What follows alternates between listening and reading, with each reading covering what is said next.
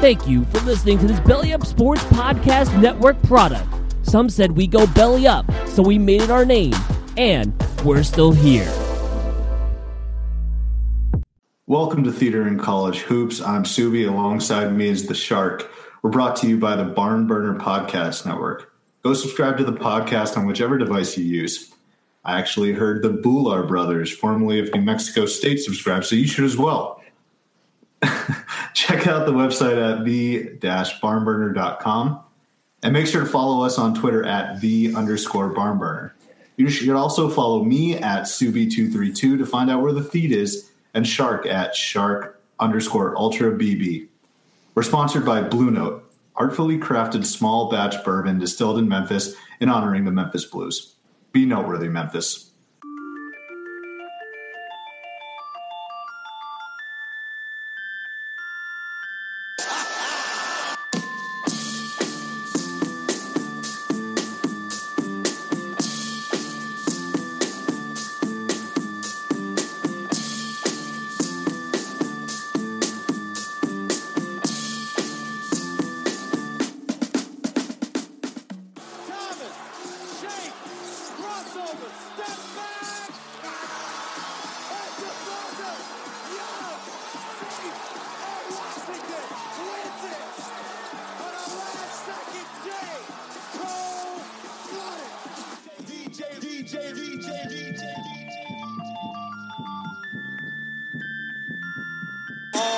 Eight to shoot. Hall, the runner.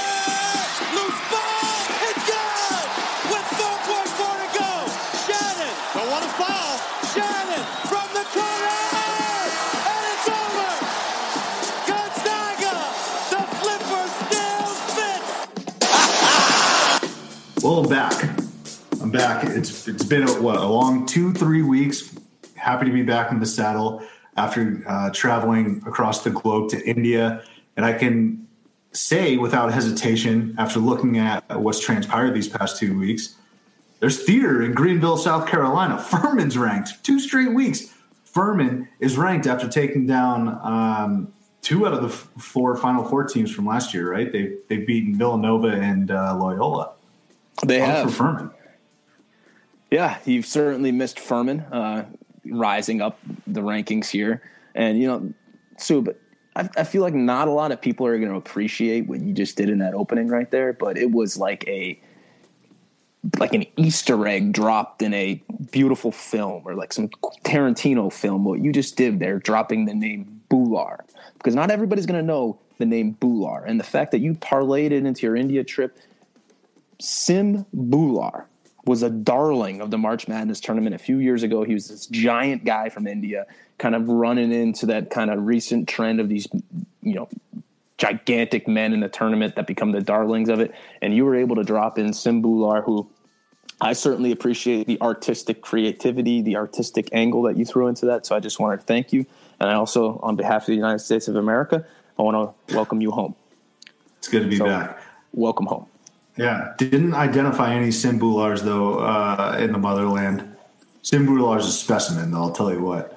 But it's good to be back, man. I got to tell you. The only drawback, though, of India, this time around at least, the food was fantastic, got to see some great family, did a lot of great sightseeing, wore traditional outfits. It was all fantastic. The slightest little drawback, though, is back when I went there in 2011, my stomach really couldn't handle the food or any of the diet. So I was shitting pretty constantly. And it wasn't like full-fledged diarrhea, but it certainly wasn't, solid poops. It was somewhere in between, in the middle of that spectrum, right? So like your solid diarrheas, if you will. But I was no worse for wear. I came back to the States about 9-10 pounds lighter. I felt very svelte. I was entering my second semester in senior year of college. So I was saying, hey, I'm back in the States. I'm looking a little trimmer. Let me go out of college with a bang. Nothing really transpired. Nothing really matriculated. But that was, I came back lighter after that trip in 2011. This time, though, my stomach decided to handle it. And, I mean, if you've been around any I mean, you're Italian. Italian families are the same. You just keep fucking force feeding you more and more food. So, I mean, I was pooping just fine, and stomach held it all together. And I think I came back here about 8 pounds heavier, which is bad because I had a reserve 8 pounds for the holidays coming up. So I was going to lose 8 pounds after coming back to India, gain it all back entering the holidays, and then go into 2019 basically net zero. I think I might just be plus 16 going into 2019 now. And like I said, that's the only drawback.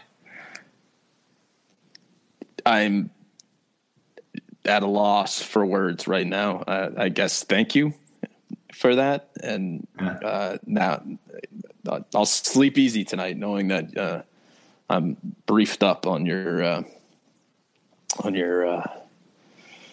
my shit schedule. Yeah. No, it's good. Everything's back to normal. Jet lag. I've overcome that, but good to be back. Hey, your boys are doing really well. The Vols, huge win against Gonzaga, formerly number 1 ranked Gonzaga. I was very thrilled about that because on this show, last episode, I actually said Gonzaga was not the best team in the West, and then they promptly went out and beat the number 1 team in the country, Duke. So that made me look like an asshole, but I'm saving face a little bit here with the Vols victory. So thank you. Yeah, Father. I mean, it was when you root for college basketball teams, you're rooting to be in opportunities like that where you can take down number 1. Well, nobody was watching. It was Sunday at 3:00, so everyone was watching football, but it felt like a very big game. It felt like a March game. There was a lot of intensity on both sides. I could easily see both teams playing each other in the Final Four. And, I'm just proud of Tennessee. I love that team. It's a whole bunch of guys that are not one and done. It's a whole bunch of guys that play together, that grind out, that develop on their own. And it's the kind of guys you want to root for going forward. Now, I'm pretty sure it's like the first time Rick Barnes has ever beat a number 1 team. I think I saw a tweet or something like that, and I was actually trying to confirm it before we got on the show here. But I don't know. What do you do? How do you Google that, like a full sentence? Has Rick Barnes ever beat a number 1 team? I don't know, but I couldn't find it, but I'm pretty sure that's true. Huge win. Admiral Schofield. Oh my gosh. I mean, that Vol fans know they hate when he falls in love with the jumper. You want him to attack the rim more. But when Grant Williams fouled out, it was almost as if, all right, what else are we going to do? We've had Lamonte Turner out for a few weeks now, so we don't have really anyone that can shoot it from the outside too well. And it was just a great win because you had Schofield, John back and forth with Gonzaga, and you see him after the game jump into the stands to talk to his dad. And you had that guy, Zach Norvell, who I kind of shivered when I talked about how beautiful his lefty jumper is. And, Schofield just ate him up towards the end, and it was awesome. It's what you want when you're a Vol fan. You want to be relevant. You want to be up there. Everyone's always talking about, oh, you don't have any 5 stars. You don't have any 5 stars. I don't give a fuck about 5 stars. This is a team you want to root for. They're athletic. You got the Frenchman, Yves Pond. You got him. And it's just a team that is tested, and I'm ready for them to get to March. I don't give a shit that they're not ranked number 1 right now. Frankly, they probably should be number. Yeah, and we can talk about the rankings here in a little bit, but I mean, they're ranked 2. I mean, no, they're ranked what? 3, I think. 3, yeah, they should be 2. Duke's 2. That's crazy in my mind, but we'll get into that in a second. But anyways, it was a great win. I was fired up to see it. I'm happy you're home. You guys see your beautiful brown face right here looking at me on this Skype podcast that we're doing, and life is good. Life is good. So I got to say, you had mentioned it, that this was the first time ever in Rick Barnes' history that he's taken down the number 1 overall team. And that's an incredible stat because he's obviously coached at Texas before. He's been in big time games. He's won a lot of games. I didn't think that this would be the only time. So this has got to be easily his biggest win at Tennessee at the very least. Well, again, Father, this is a massive caveat that we've thrown into this. That stat could be entirely false, but let's go with it. Pretty sure we're rolling with it. I'm down with that. Good for the content. Yeah. Great win. So I do want to touch on these rankings here, right? Because you got Kansas 1, you got Duke 2, you got Tennessee, and then after that, I think it's Gonzaga again. And then Michigan, right? Michigan hasn't lost. So I see it as this. So Kansas beat Tennessee in overtime a couple weeks ago. All right, whatever. Put them 1. Well, Gonzaga beat Duke. So why is Duke ahead of Tennessee when Tennessee beat Gonzaga? And Gonzaga beat Duke, so they should be right behind Tennessee. So it's almost like you got the human centipede with Kansas at the top. They're eating it. They beat Tennessee so they can shit in Tennessee's mouth, and then Tennessee beat Gonzaga so they can shit in Gonzaga's mouth, and get Gonzaga shit in Duke so they can shit in that mouth. But it's kind of reversed because everyone loves Zion Williamson, and we all know how I feel about that.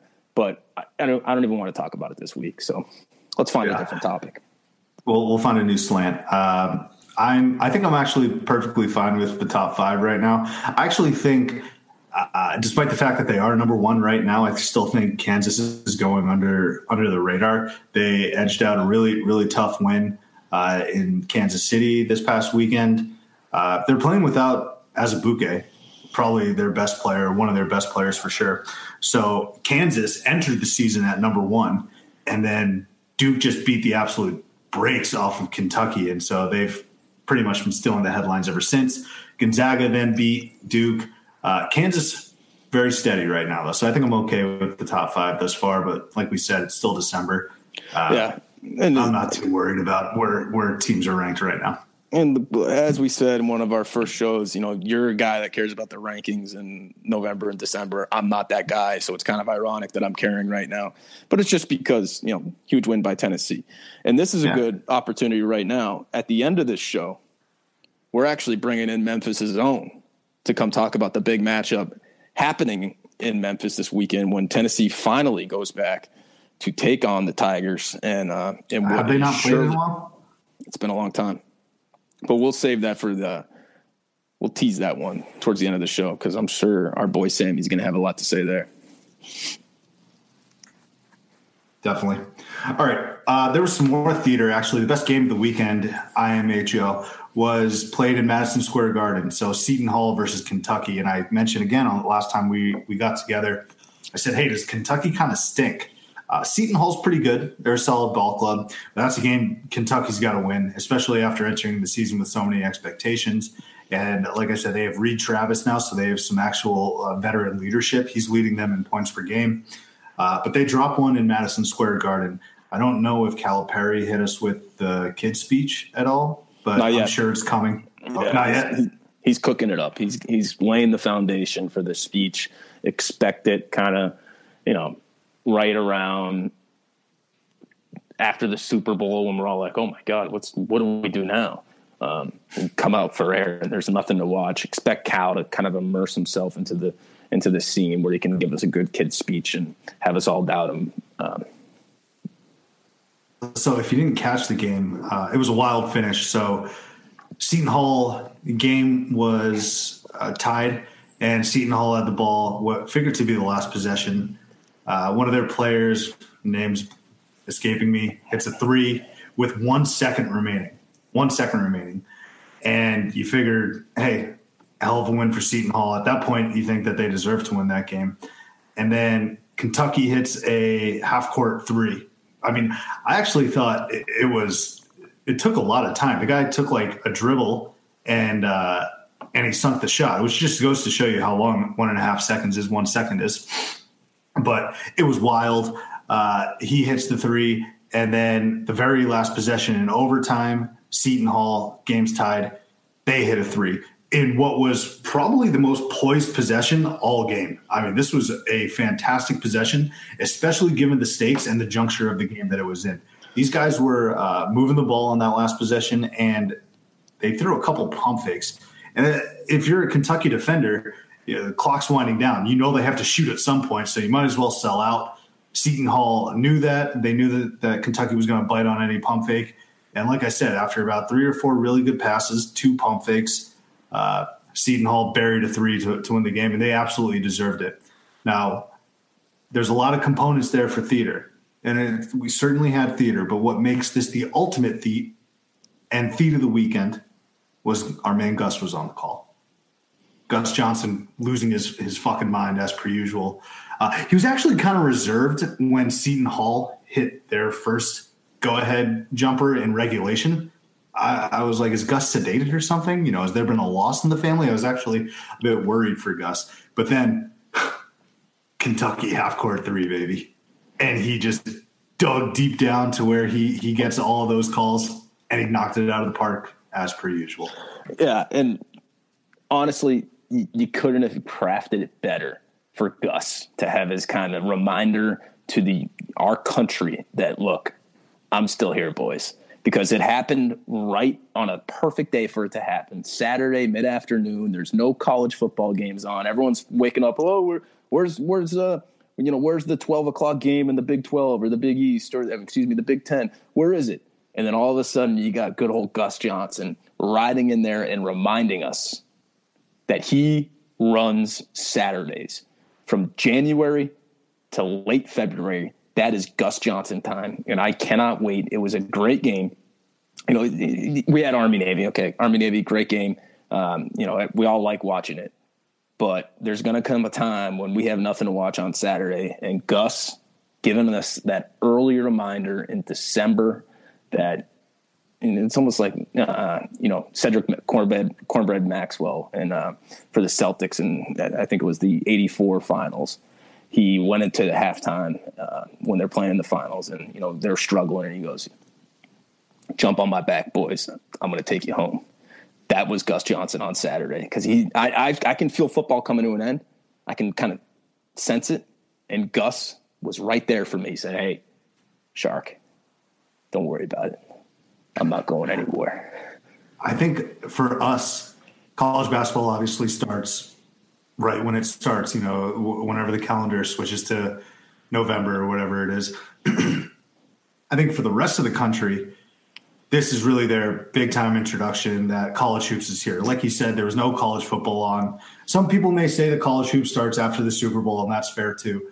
But if you looked at your sports networks on Saturday, FS1, your ESPN, your ESPN2, CBS, Michigan State, Florida had a great game.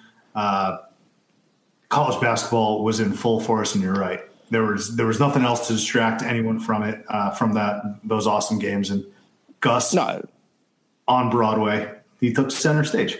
It was awesome. And the other takeaway I have from that game was watching Seton Hall's coach Kevin Willard.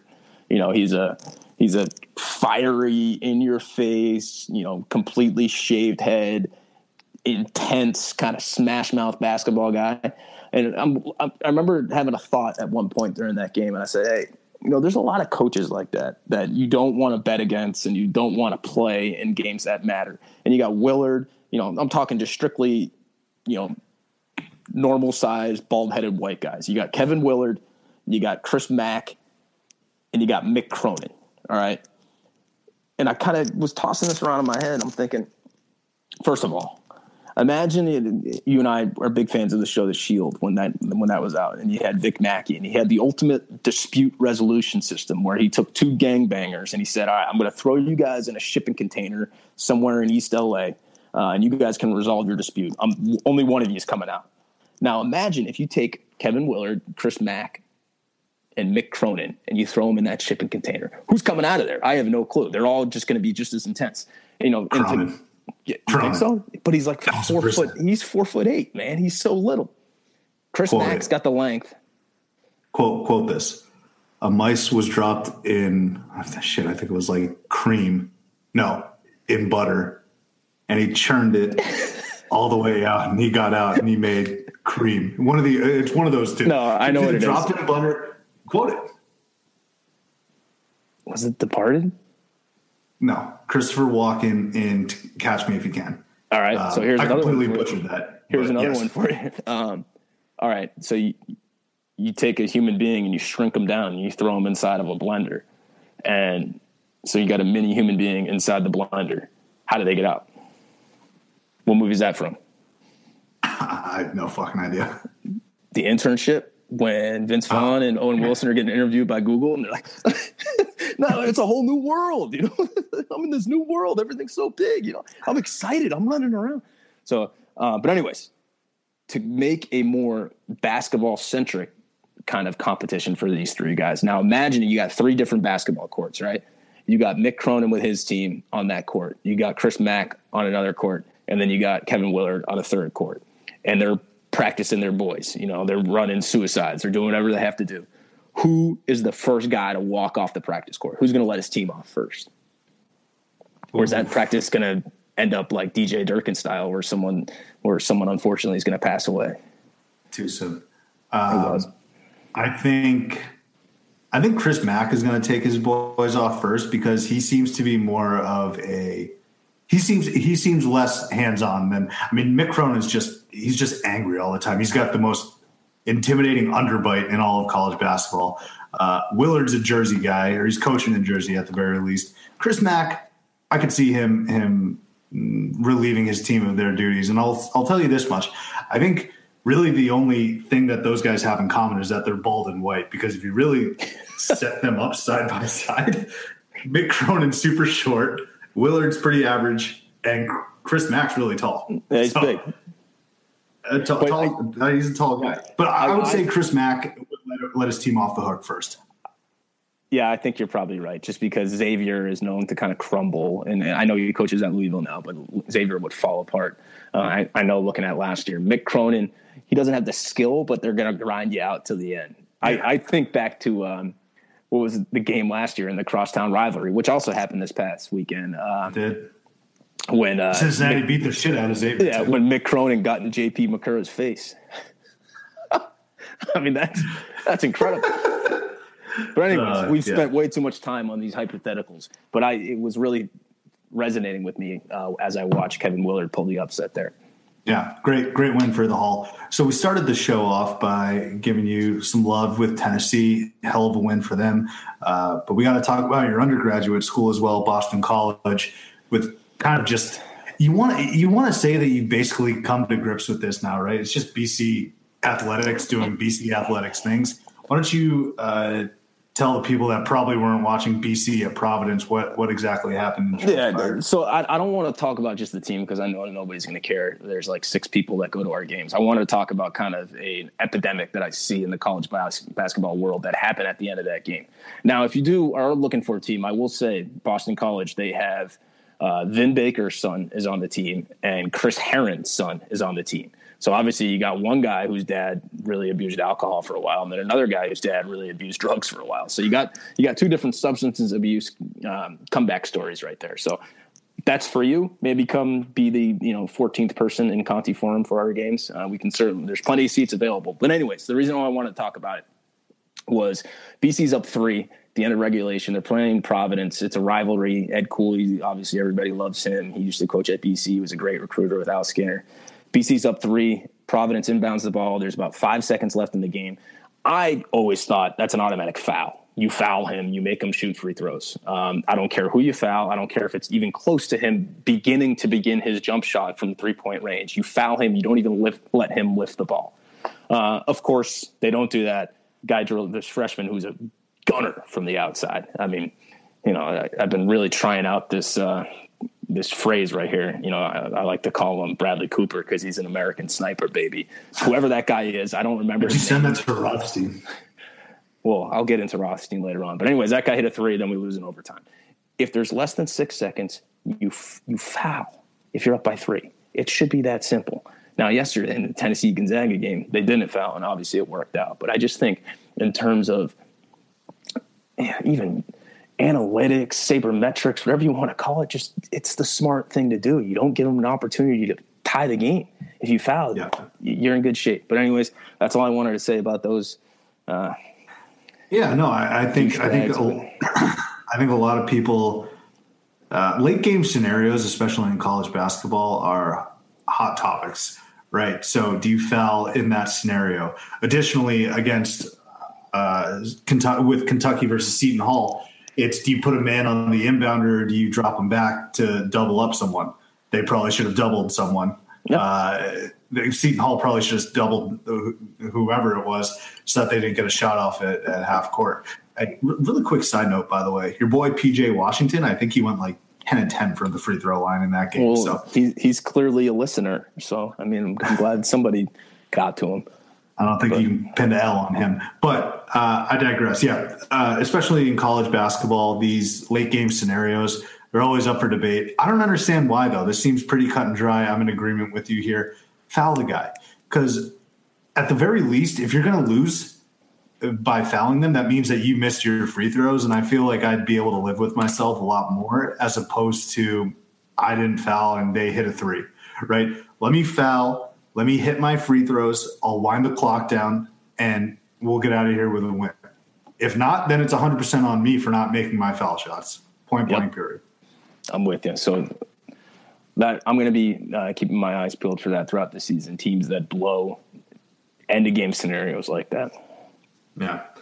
Why don't we take a look at some of the games coming up this week before we bring in Sam Strantz. Not too much theater going on this week, huh? Other than Nova at Kansas. Yeah, it's Nova, Kansas is on Saturday, and then obviously Tennessee, Memphis is Saturday as well. If you look at the games during the week, it's just terrible. I mean, I'm not excited about any of them. It's like Houston, LSU. I mean, okay, that's great. I think I guess Furman and whoever they're playing the rest of the year, if they can help hold on, but it's not a good slate. So we're gonna have to kind of grind it out and move towards conference play. We're almost there. I was just going to say we got to get to conference play. That's when the good rivalries and the good games really start. Yeah, you got a good game every single night because you're going to have Super Tuesday and Big Monday, and then obviously Saturdays are always good. So we just got to get there. So outside of that, Nova's playing Michigan. Kansas. I just said Michigan. You and I were right on them, by the way. Doesn't matter who D-line has. You just throw him out there, and that guy can coach him up. So unbelievable. They lost four of their leading scorers, like 4 starters or whatever it is, and Beeline's got them undefeated. Probably potentially one of the best teams or the best team in the country. Does Rothstein have a kind of slogan for them yet? Ooh, I don't know. He might have one for Beeline himself. That's the other thing with fucking Rothstein. He doesn't have slogans for any of these big time successful teams, right? He's got it for Greg Gard, a silent assassin. Right? Like he's got it for Bobby fucking Hurley, who he's only going to be able to rip that off like 15 times. And thank God we were right about Michigan. I was wrong about ASU. They are starting exactly like they did last year, which is what I said would not happen. They were up on Nevada early. They ended up losing that game, thankfully, because they were playing the best team on the West Coast in Muscle. Yeah, that's a big game for you right there. Oh, yeah, it was.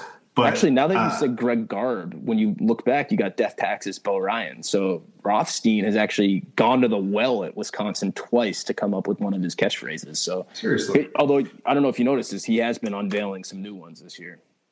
Yeah, that's true. I'm particularly keen on the Mike Bray. Betting against Mike Bray is like betting against Christian Bale in a Batman movie. I want it to happen a few more times before I give it my full attention. But he's certainly trying out some new material, as if he's like going out to the some small comedy club on the Upper East Side after a divine meal on 32nd and 4th. So. Yeah. Well, his Fortune 500 company, Villanova, is going to have to right the ship in Kansas. Huge opportunity for them. I don't expect them to win, but if they're able to go into Lawrence and get a victory, I think that's a huge, huge win for Villanova and essentially just their confidence saying that, hey, we're still the national champions and we can play with some of the best teams in the country as opposed to getting the shit knocked out of us like they did against Michigan.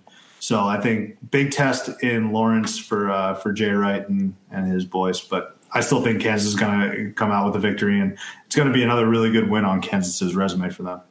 I don't know. I wouldn't. I'm not ready to. I don't know about that one, Father. You think Villanova's going to win? I think they just might. I don't really like Kansas that much. I love them. Why don't you marry them? I think. Well, I mean, they got revenge on their mind too. Remember last year's Villanova Final Four game?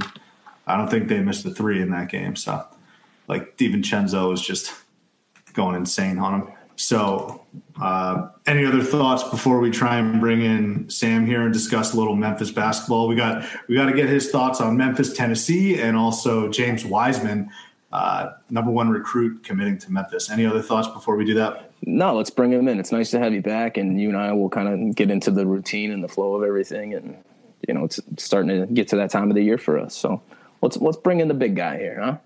So while we wait on Sam, though, Furman. Top 25 team. I can 100% tell you that I did not see that one coming. Yeah, I mean, I'm not ready to talk extensively about them. In fact, while we wait, I've always wanted to kind of have this segment where, the song Rise Up. Oh, yeah, Andre Day. Yeah, that song when it's like super dramatic. I know they played it in the World Series, and I've always had a thought about just talking about your day as that song played in the background. So I'd like to unveil that later on. But here we go. Oh my gosh, look at this guy here. Let's go. With that. I don't know. He's got a headset on. Oh, well, yeah, I'm ready to go. Hey, man, you got to be legit if you're going to play with the big boys here. Well, that's good. Headset, beard, Christmas tree all lit. I love it. Trees lit, I'm lit. I got some ambiance for you guys behind me. I'm not just going to come on the show and act like some sort of scrub. So, well, I appreciate it. All right, so let's start with this. You are kind of the pulse of Memphis. I used to call you Sammy Memphis back when you and I ran around Knoxville way back in the day. You can speak for this town better than probably anyone I know from Memphis, and I know about 4 people, so that's really a large sample size right there. Mm-hmm. Talk to me a little bit about how the town's feeling. Is it split? Are there a lot of Vol fans there? Is everyone just all in on Penny? Just speak. Well, that's how you ask a question. I like that. Right? Open-ended. Let me run with it. Look, honored to be joining this award-winning podcast here on the Barn. One of the highest listeners we got. So really appreciate the invite to come on, boys, and especially as the Memphis ambassador, I'm well suited for this. So there's a lot of Vols fans in Memphis, man. The state is not completely unified on the West here. There's a lot of Vols fans here. You know what? They're going to be in the house too, but it's a sold-out avenue. We got 18,000 fans going to be in there. Majority will be Memphis, but there's Vols fans on the West here. The town is electric. The town is ready for Penny Hardaway to lead us back to the promised land. The town is such that I haven't seen it. This is going to sound like hyperbole, but I shit you not, during the Calipari years. Those are the years where Tiger basketball was king, Grizzlies basketball, no one cared because we were winning 20 games a season. So it's back. It feels that way. There's an intangible aspect to the point where every Memphian, from myself, walking to work every morning downtown, got a great life, to the guy in the steel mill, if we have one of those. I assume we do. He's loving it just as much. So look, the town is just, you can feel it. There's an energy about it. So to answer your question, everyone's feeling great right now. So you're saying kind of all like the blue collar guys down in the mill, yucking it up all day as they smoke cigarettes. They're talking about Memphis basketball over everything else. Yeah, it's the talk of the town. I mean, it's what everyone's talking about. Grizzlies are doing okay right now. We got Jaren, but people care more about a 5'9" freshman named Tyler Harris than they do Jaren Jackson Jr., who could very well be MVP in like 10 years. And you're right. I'm going to say it right now. But this isn't a Grizzlies podcast. Sorry, let's go ahead. No, this is all good insight. Let me ask you this then, Sam. Obviously, there is a split there in Tennessee with Vols fans and Tigers fans. Having gone to both schools, Memphis for undergrad, Tennessee there for grad school, at one point during this season are you going to completely take off the Memphis hat and be all in on the Vols? It's okay. I'm here to welcome you there, but when do you sort of throw away the Memphis hat this season? It'll never happen, man. I mean, look, I'm going to support the Vols, but there will be no point where I just decide suddenly that they're more important than the Memphis Tigers. I mean, Tigers take precedence. It's always the way it's going to be, and that's just – there's nothing that will change that. But Vols are in the tournament, right? Let's say Tigers only make it to the Elite Eight this year, maybe the Final Four, but then the Vols are dancing in the Final Four on the other side of the bracket. I'll root for the Vols, and I still am an alumni, so I get that. So I'll be there. But no, never taking the Memphis hat off, man. Can't do it. All right. So help me with this one here, all right? Because I don't know much about Memphis. I know you guys are flashy. I know you're recruiting well. I know there's a lot of excitement there. We're making shirts. Everybody's dancing around, celebrating Penny. But are you guys any good? Is Chris Douglas Roberts still on your team? And if not, what about Joey Dorsey? I mean, that's the last I kind of remember about people on Memphis. That's all you should remember, because we've been worth a damn since then. But look, do you know about Chris Douglas Roberts? He calls himself Supreme Bay now. Do you know about this? He's earned that nickname. Yeah, well, he's like Rastafarian now. He doesn't play basketball anymore, and he just has a bunch of like self-help herbal shops. So I got that for you. Does he own them in Memphis? No, hell no. No, he's from Detroit, bro. But no, I think he lives like somewhere sunny. So I assume should probably find him or somewhere.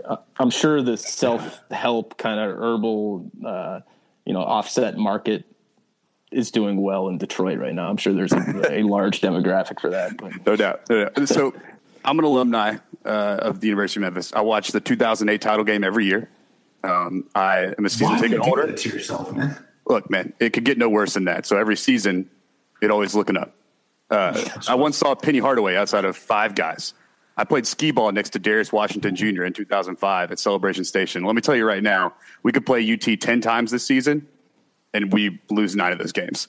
We're not good, and we're probably going to lose this game. But you're right. We're flashy. We make a lot of threes. We play fast. We press the whole game. We have an identity already, which has been good. We have a bunch of freshmen and a bunch of JUCO players left over from the former regime, the Tubby Smith era. So there's no way we should win this game, especially considering the Vols like being so disciplined. But we'll see. Here's how I know you guys aren't going to win. Isn't the game at 11 Central? 11 Central, yeah. I mean, that's horrible. I mean, who the hell scheduled that?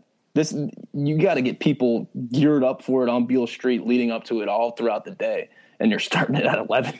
Brunch time, baby. Brunch time at FedEx. I mean, that's what it is. And, Rest assured, I'll be drinking mimosas for 3 hours before that. But you're right. You got to go Bloody Mary there. Come on. No, mimosa. Team mimosa. Bloody Marys are terrible, man. Not a Bloody Mary guy myself. Don't like it. Hey, but you can do you. This is how I'm going to win this basketball game, man. I'm going to just drink myself silly with mimosa. There you go. So let me ask you this there, Sam. Obviously, you said you're not that great of a team right now. Help clearly on the way with the acquisition of number 1 overall prospect, James Wiseman. The unicorn is coming. First and foremost, I think you guys got to do a better job with the nickname. So I'm going to give you an entire year to brainstorm nicknames before he suits up for you guys. On the court and off the court, though, what does he bring into Memphis? And when I say on the court, obviously the skills that he possesses, and then off the court, what type of excitement has he brought to the city? Yeah, I mean, when Penny got hired, this was the whole deal. This was like he needs to be able to draw the fence around Memphis and get all the guys. It's a hotbed of talent. We all know that. So it means a lot to the city in that respect to be back on the recruiting map and have these guys that are going to be one and done. This guy's a top 3 NBA lottery pick. Once you start getting guys in your program like that, then you can show other future guys that come in that can get to the NBA this way. So off the court, it's been completely justified the Penny hire. Like everyone's so happy about it. On the court, the unicorn thing's weird to me, man. Like it's all these kids are calling themselves unicorns now because they can shoot threes and dunk. Like, I don't know, but he calls himself that. So that we didn't deem him that's his thing. So we'll look for a better nickname. We do have a whole year. I mean, he's a really fast paced player. He can run the floor. He can shoot the three. He's really athletic. And I mean, he's one of the best players on the best high school team here that's won state the last 4 years here in Memphis East. So that, however, I think what's really interesting, Wiseman already signed a letter of intent. He didn't have to do that. And rarely we see these guys do that. He's signed his letter of intent as sort of like solidarity. Like, I want to be here to recruit other guys too. So we got DJ Jeffries, flip from Calipari and Kentucky. Oh, so sweet. And we got Trendon Watford, a Birmingham guy that Mike Miller knows. So we're going to get him probably. We got a bunch of 5-stars coming in. The talent's on its way. What Penny will do with it, I don't know yet. How very true.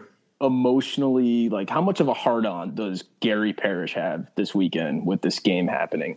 And are you guys going to need – is he going to need like a cold shower on multiple nights leading into this kind of epic statewide rivalry that's hopefully going to be resurging this year after kind of a hiatus for a while? Gary Parrish, he'll wake up from a drunken stupor when he gets blackout on New Amsterdam vodka, which is one of his big marketing things. Shout out to Blue Note Bourbon, by the way. and he will awake. He will make 3 to 4 statements on Twitter, none of which are provable, so he can never be wrong. And then when he's not wrong, he'll brag about how not wrong he was, even though he never actually said anything.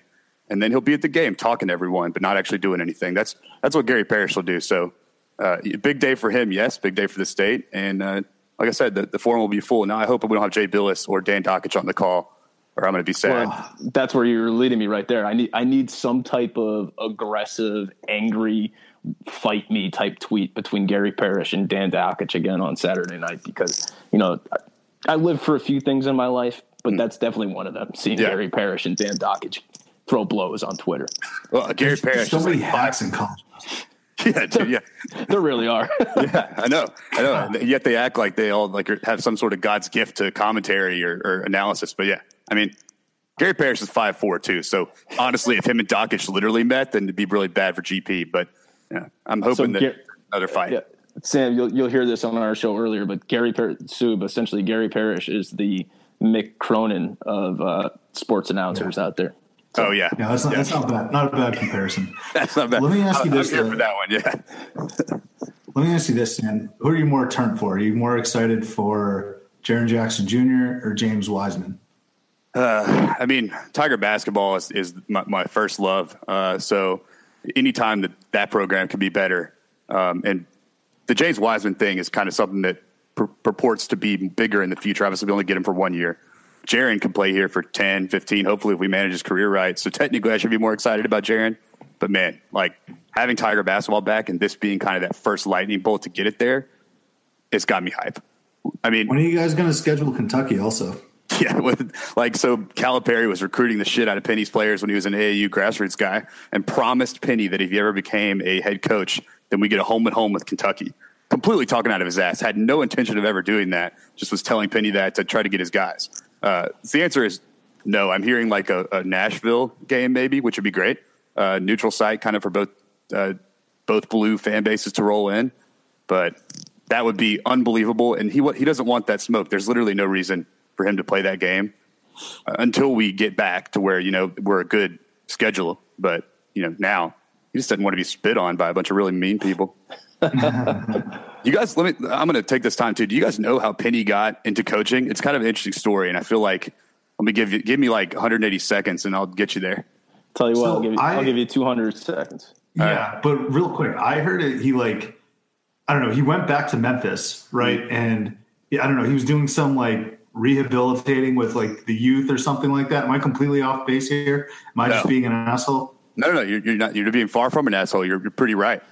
So he retires from the NBA, right? Has all the slew of injuries. We know Penny Hardaway's career ended. Like he was the guy and then he became not the guy. So he comes back to Memphis, comes back home. Could have lived anywhere, this guy. Could have lived in, Timbuktu all the way to the continental states, wherever he wants to live. Instead, he comes back home. And he played high school basketball with this guy named Desmond Merriweather. Coach Des, what they call him. Des was not as big of a recruit, just a small-time guard, played Division II. But they're boys. They played basketball on the blacktop here in the ghettos of Memphis together. And Des hits Penny up. He's like, hey, man, you're back in town. Would you come help out with my middle school basketball team, Leicester Middle, an inner city middle school in Binghamton here? And Penny's like, I don't know, man. That's not really I've never really been into that. So anyway, Des gets diagnosed with prostate cancer right after that. So he calls Penny and says, hey, man, I can't beat all the practices. I'm battling this. Would you come take care of the boys just on a temporary basis? So Penny comes in and starts coaching this team, and Des is in and out of chemo, coming back and forth. And Penny ends up just falling in love with coaching. And he starts coaching this team, essentially becomes the assistant coach. Des is fighting cancer. And they end up winning 3 titles in middle school. They have national or state championships in middle school here. And so they won 3 middle school titles. Des goes back to the hospital at the end of this process. And literally, this is movie. When I eventually write and direct the Penny Hardaway movie, which will happen in 10 years probably, this will be the coup de grace scene. It's in the hospital. Des is passed out from chemo, literally clinging onto his life. And on the napkin on a bedside table, he writes, because he can't articulate anything. He's almost dead. He writes 1 cent on the napkin. And they literally call Penny to come to the hospital. And he's by his friend. And he writes 1 cent on this napkin, telling Penny to fully take over the team, while he's more indisposed. So then Penny leaves Leicester middle school to go to East High School to coach those guys that graduated from Leicester, including Alex Lomax, one of the starting point guards on this team, and a former Wichita State commit who came back to Memphis after Penny got the job. So then in the middle of the East run, Des dies. So now they have this entire do it for Des mantra. And so all these guys, they have this coach that they played for that was Penny's best friend. And so that's how he got into it. But it's pretty damn cinematic, man. Yeah, I can already see Michael B. Jordan in the role of Penny Hardaway right there. Oh, yeah. Obviously, you're going to have to take some artistic liberties with the height. But Michael B. Jordan as Penny, and, this is a stretch, but I think he can do it if we make him look a little younger because their fat faces kind of align. But I think Russell Crowe, when you got kind of the slick back hair, would make a decent John Calipari. Now, we got to keep him young. We got to keep him fresh if we're making this movie 10 years from now. But there's something about give me a better Calipari if you can. But I'm seeing some Crowe in Calipari there. Yeah, no, I like Crowe. I feel like a few years ago we could have gone with Petrino, but Crowe's not bad. Well, let me hit you with this. All right, let me give you a Colin Farrell doing full just New Yorker accent, slick back, thick black hair. Yeah, from when he was in True Detective. Yeah. I mean, your first go-to reference for Colin Farrell is Phone Booth. Yeah. Underrated film. Kiefer Sutherland's really good in that too. Yeah, underrated film. I agree with that. But still, Colin Farrell. I'll go with Daredevil when he played Bullseye in Daredevil. That's my Colin Farrell first movie. So, he's gonna go. I got no clue what you're talking about. Just underrated film, Phone Booth. That movie was completely adequately rated for what it was. It was a horrible movie. And I think it gets too much shit for having or being set in literally just one location. It was just some artsy fartsy guy trying to make some great film about, look, I can tell a story in a phone booth. You actually can't. It's a horrible story, and I wish I never watched it. Theater, in my opinion. Sam, who's playing the coach? Yeah, who's playing what? We don't want to put you on the spot, but who's going to play the middle school coach that wrote One Cent? Oh, yeah. Okay. So imagine if Jordan Peele lost 180 pounds. That's who I'm casting. Looks like him. I think can channel the ethos, the pathos of this guy.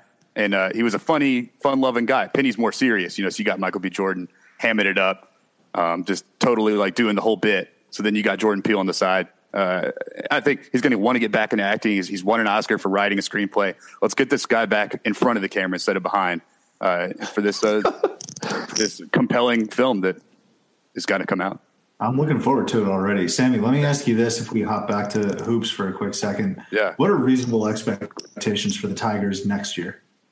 Next year. So your boy Dan Hurley is going to have UConn back, it looks like. My boy. Got Cincy. That's my boy. Oh, okay. The friend of the podcast, Dan Hurley, at least has been talked about. But Cincy's always going to be Cincy. I mean, I want to see a 25-win team. I want an at-large bid, at least. And then I would here's my ideal scenario, okay? I don't know if this is realistic, but just let me paint this for you. I have a 3 seed in the tournament, and Kentucky is a 2 seed, and we meet in the Sweet 16, and we beat Kentucky with Kentucky recruits, and then I could die right then. If the lightning bolt struck me right then I'd be perfectly okay with going out at that point. But I'm not. I'm a realistic fan. I'm a fan, but I'm not an unrealistic man. American's not a tough league. You can win a lot of games in it, and our scheduling has been pretty good this year so far, and I hope to continue that. But we don't ever play. Like UT's schedule this year is crazy, and we won't be playing that next year. Well, I've kind of run out of things to talk about here, so I'll let you guys kind of. Do you have any parting thoughts here? Sam, what were your thoughts on the Vols Zags game? Did we touch base on that? Yeah, no, that was a lot of fun to watch. I mean, it really did. I hate. All right, pet peeve. I hate when announcers talk about this has the atmosphere of a Final Four game. It's no, it doesn't. Because Final Four games are played in fucking NFL stadiums, and it's the Final Four. Just because it's a good college basketball game between 2 top 10 seeds was not making it was the Jerry Colangelo Classic. It felt bigger than yeah, you're right. That's wait, hold on. That was the name of the tournament, or I don't know what you were doing, Sue. The game was right down the road from you. Talking Stick Arena in Phoenix. Like, what else are you doing on Sunday? Wait, was it really? Yeah, it was a Talking Stick. Yeah. Oh shit! I should have gone to that game. It was the matinee before the main event, which was Dan Marley and Grand Canyon. Those are your my boys, Nevada. Like, what the hell were you doing on Yeah, Nevada was in the house. I can't believe you weren't there, actually, now I think about it. I should have been. GCU, also my boys, though. Yeah. I've been to one of their games. Their crowd is turnt. Their crowd is fucking awesome. They're the best basketball school in Central Arizona. No, that's what they were saying afterwards. There was a ton of fans there after the Vols Gonzaga game. So big missed opportunity for you, especially with all these schools you're calling your boys. Like, go support them a little bit. Boys. Got a lot of boys. You got more boys than the Catholic Church over there. Oh, nice. Yeah. Rick Pitino has said, though, that GCU is top 5 toughest places he's had to take his team. So, well, you got Super Bowl in terms of viewership, then Jared Colangelo Classic right behind that. Apparently, the Vols are ready for March. Yeah. Well, anyway, I hope Admiral Schofield never makes another 3. I'll tell you that. I hope he used all of them up in that game. And so Lonte Turner's still out Saturday, probably. Yeah, he's not playing. Get Grant Williams in foul trouble early, and make Jordan Bone beat me from the outside is my scouting report, but they ain't asked me yet. But hopefully that's what we do.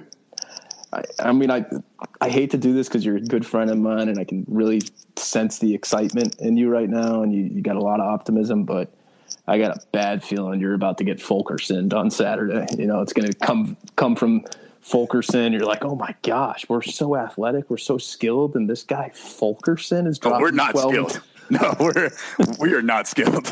Make no mistake there. You're going to get folked on Saturday, baby. I can't wait. Yeah, I will say that the second that he scores any points, I'm going to be very sad. It's going to happen. Yeah. My seats are right fucking there, too. So if I have to listen to Fulkerson say anything to me or anyone, the fans in my vicinity, then I'll be ready. It's a tough day for me. Yeah. And I don't know if you saw this, but we're trying out a new wrinkle with our theater kind of motif in our show, where we take someone with the name Peter or Peters or Pete, and we just replace it with feet. So, for instance, Theater Pan and Feet Rose and St. Petersburg. So expect a lot of those type Feety Pablo. Feety Pablo. Not unlike the different types of milk, breast milk, buttermilk. Exactly. Yeah. Of that same ilk, in the same vein there. No, this is the theater kind of run we're on right now is very much like the 2012 milk run that we were on. So okay. Hey, that's a powerful word there, but okay. Sam, I'll let you. Sam, I'll let you go on this one. Give me your starting 5 Memphis basketball players all time. Trot out a starting 5 for me. All right. Well, you're lucky because I've thought about this question. No, I haven't actually ever. I go Penny Hardaway at the 1, Keith Lee at the 2. Chris Douglas Roberts at the 3. Who do I got at the 4? I think I probably have Sean Williams at the 4, and then big man Joey Dorsey at the 5. Yeah, you got Joey in there. That's all I was waiting for. Really. Yeah, you can't not have him in there, man. And off the bench, DeJuan Wagner and some Derrick Rose to come in for energy. Just got to have NBA players off the bench. Derrick Rose comes off the bench. D Rose comes off the bench. Yeah. Hey, he's sending a message. You got to make your free throws, man. Yeah. Hey. He hit the shot of the tournament until it wasn't the shot of the tournament anymore. Yeah. That's true. That's all I got on my end. Nap, you got anything else?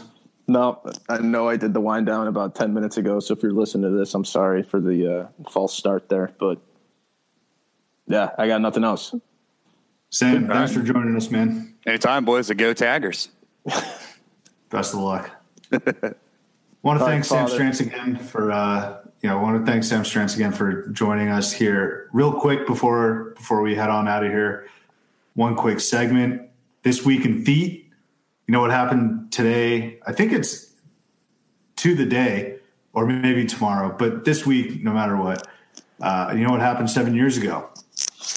7 years ago, so that's 2011. I have no clue. Christian Watford hits the game-winning 3 over Kentucky, the team that had Anthony Davis and then went on to win the national title. Oh. But amazing scene. Assembly Hall, it looks just like an unbelievable place to catch a college basketball game.